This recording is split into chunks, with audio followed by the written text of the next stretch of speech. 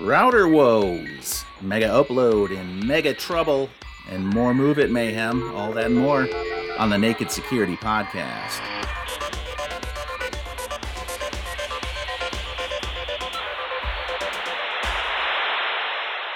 Welcome to the podcast, everybody. I am Doug Amith. He is Paul Ducklin. Paul, how do you do? Just a disambiguation for our British and Commonwealth English listeners, Doug. Router. You don't mean the woodworking tools, I guess. No.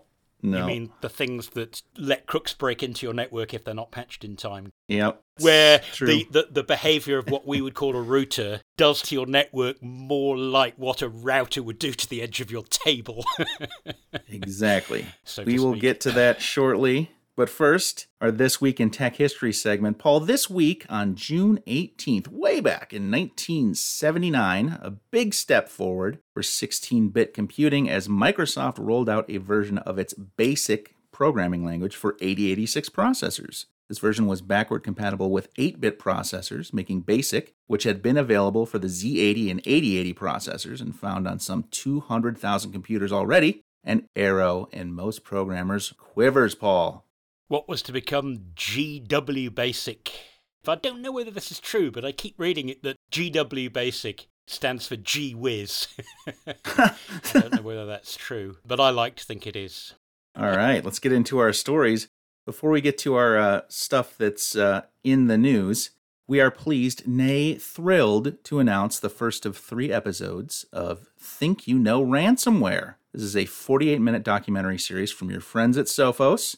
The first episode, called Origins of Cybercrime, is now available for viewing at sophos.com/ransomware. Episode 2, which is called Hunters and Hunted, will be available June 28th. Episode 3, Weapons and Warriors, will drop July 5th. Check it out at sophos.com/ransomware. I have seen the first episode. It is great. It answers all your questions you may have about the origins of this scourge that we keep fighting year after year, Paul. And it feeds very nicely into what regular listeners will know is my favourite saying. I hope I haven't turned it into a cliche by now, namely, those who cannot remember history are condemned to repeat it. Don't be that person. All right, let's stick on the subject of crime. Prison time for 2 of the 4 Mega Upload founders. Copyright infringement at issue here, Paul. And about a decade in the making. Yes, remember last week when I paraphrased that joke about, you know what buses are like? None come for ages and then 3 arrive at once, but I had to parlay it into 2 arrive at once, and no sooner had I said it than the 3rd one arrived. And this is out of New Zealand, Aotearoa, as it's alternatively known. And Mega Upload was an infamous early, what's known as a file locker service, and that's not file locker as in ransomware that locks up your files. It's file locker like a gym locker, the cloud place where you upload files so you can get them later. That service got taken down primarily because the FBI in the US got a takedown order and alleged that its primary purpose was actually not so much to be a mega upload service as to be a mega download service, the business model of which was based on encouraging and incentivizing copyright infringement. The primary founder of this business is a well-known name, Kim.com, and that really is his surname. He changed his name. I think he was originally Kim Schmitz. Changed name to Kim.com, created this service. He's just been fighting extradition to the US and continues to do so, even though the Aotearoa courts have ruled that there's no reason why he can't be extradited. One of the other 4, a chap by the name of Finn Batato, sadly he died of cancer last year, but 2 of the other individuals who were the prime movers of the Mega Upload service, Matthias Ortman and Bram van der Kolk, they fought extradition, you can understand why, to the US, where they potentially faced large prison sentences. But eventually they seem to have done a deal with the courts in NZ and the FBI and the Department of Justice in the US. They agreed to be prosecuted in NZ instead, to plead guilty, and to assist the US authorities in their ongoing investigation. And they ended up with prison sentences of 2 years, 7 months and 2 years, 6 months, respectively. So the judge in that case had some interesting observations, I felt. I think you're right there, Doug. Notably that it wasn't a question of the court saying we accept the fact that these massive mega corporations all around the world lost billions and billions of dollars. In fact, the judge said that you have to sort of take those claims with a pinch of salt, and quoted evidence to suggest that you can't just say that everybody who downloaded a pirated video would otherwise have bought the original. So you can't add up the monetary losses in the way that some of the megacorps like to do so. Nevertheless, that doesn't make it right. And even more importantly, he said you really did hurt the little guys as well, and that matters just as much. And he quoted the case of a indie software developer from the South Island in NZ who had written to the court to say, I noticed piracy was making a big dent in my income. I found that 10 or 20 times I had to appeal to Mega Upload to have infringing content taken down. And it took me a lot of time to do that, and it never made the slightest difference. And so I'm not saying that they are entirely responsible for the fact that I could no longer make a living out of my business, but I am saying I went to all this effort to get them to take the stuff down, which they said they would do, but it kind of never worked. And actually that came out elsewhere in the judgment, which is 38 pages, so it's quite a long read, but it's very readable, and I think it's very well worth reading. Notably, the judge said to the defendants that they had to bear responsibility for the fact that they admitted that they didn't want to get too tough on copyright infringers because, quote, growth is mainly based on infringement, end quote. And he also noted that they devised a takedown system that basically if there were multiple URLs to download the same file, they kept one copy of the file, and if you complained about the URL, they would take down that URL, so you would think they'd remove the file, but they would leave the file there. And he described that as, you knew and intended that takedowns would have no material effect, which is exactly what this indie Kiwi software developer had claimed in his statement to the court. And they certainly must have made a lot of money out of it. If you look at the photos that happened during the controversial raid back in 2012, he had this enormous property and all these flash cars with weird number plates like God and Guilty, as though he was anticipating something.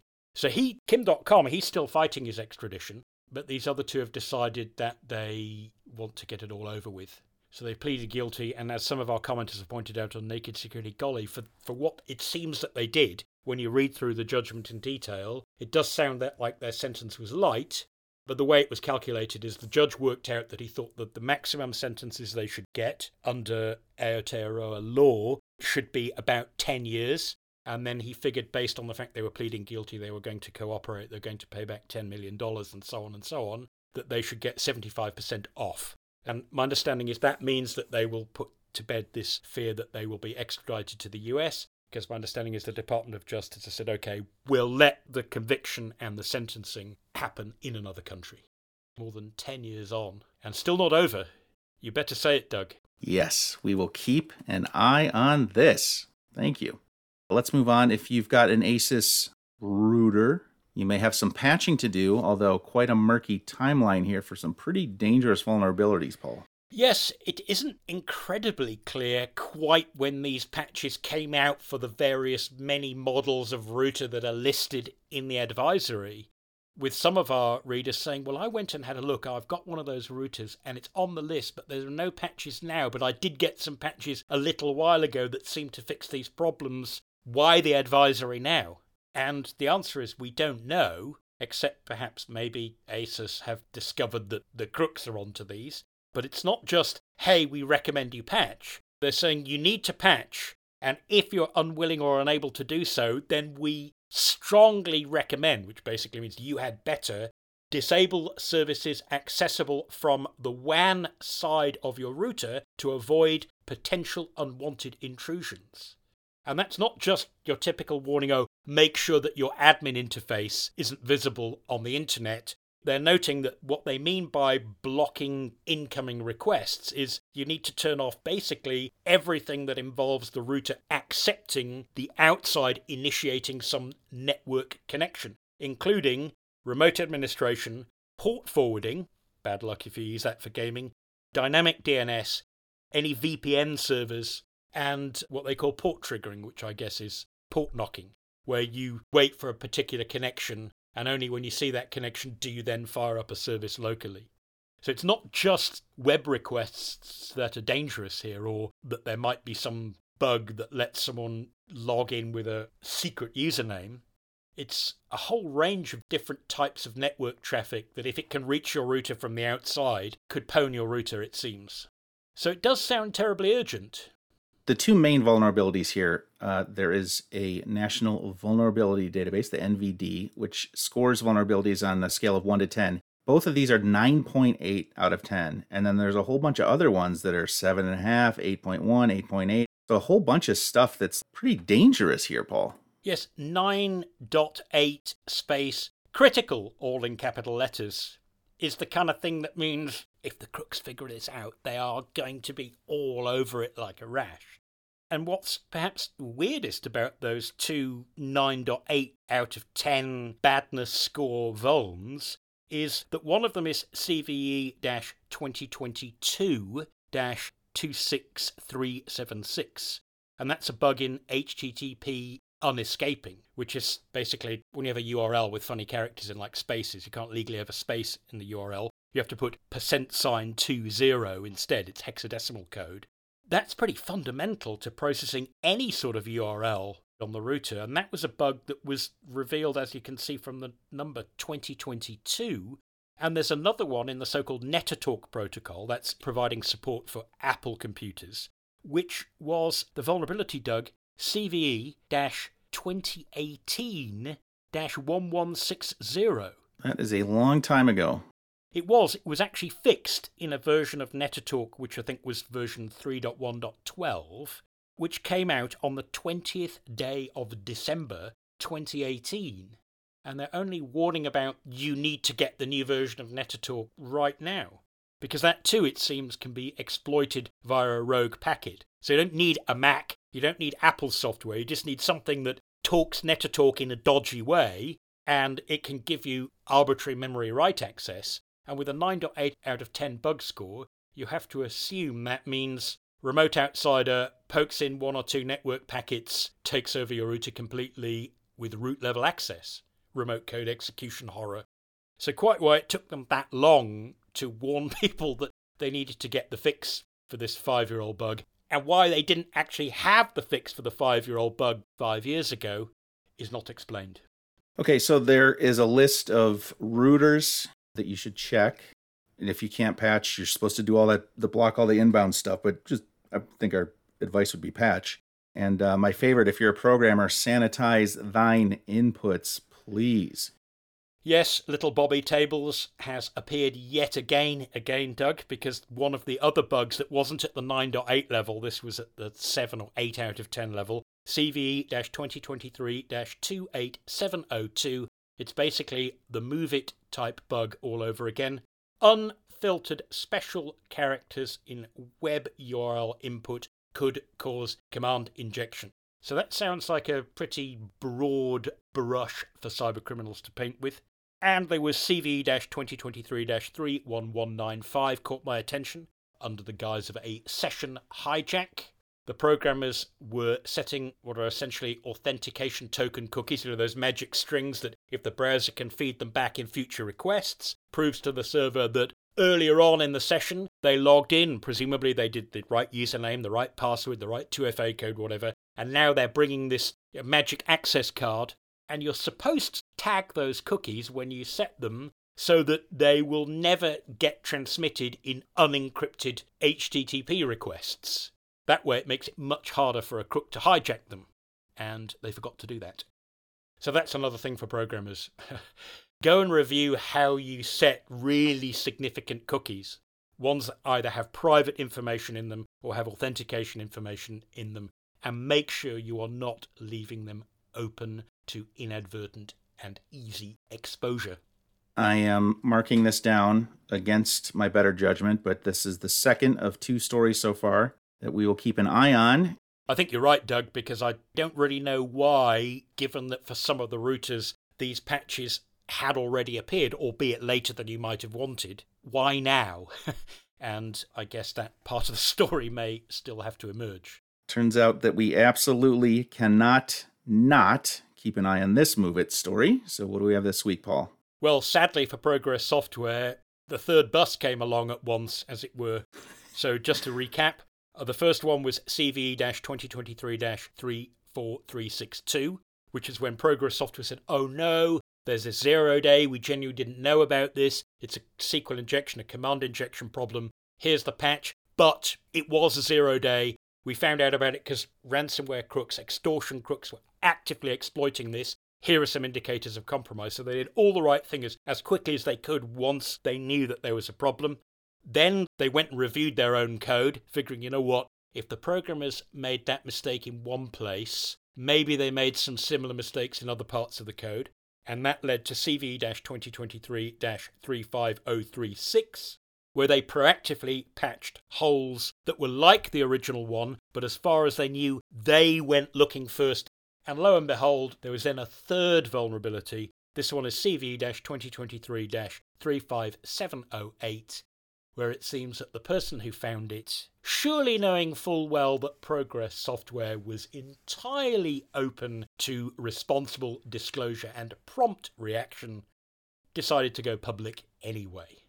So I don't know whether you call that full disclosure, I think that's the official name for it, irresponsible disclosure, I've heard it referred to by other people at Sophos, or dropping O-Day for fun, which is how I think of it.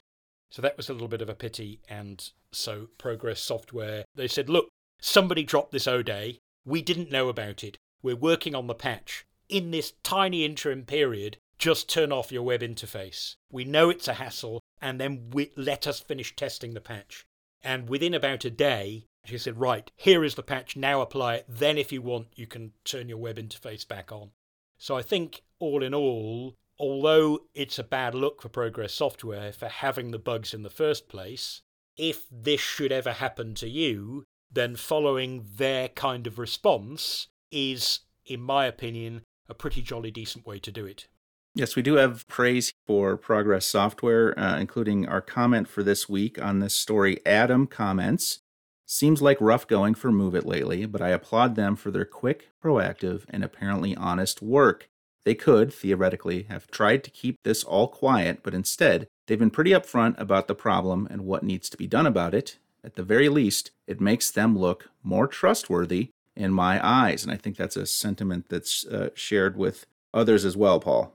It is indeed. We've heard the same thing on our social media channels too, that although it's regrettable they had the bug and everyone wishes they didn't, they're still inclined to trust the company. In fact, they may be inclined to trust the company more than they were before because they think that they keep cool heads in a crisis. Very good. All right. Thank you, Adam, for sending that in. If you have an interesting story, comment, or question you'd like to submit, we'd love to read it on the podcast. You can email tips@sophos.com. You can comment on any one of our articles, or you can hit us up on social @Naked Security. That's our show for today. Thanks very much for listening. For Paul Ducklin, I'm Doug Aamoth, reminding you, until next time, to stay secure.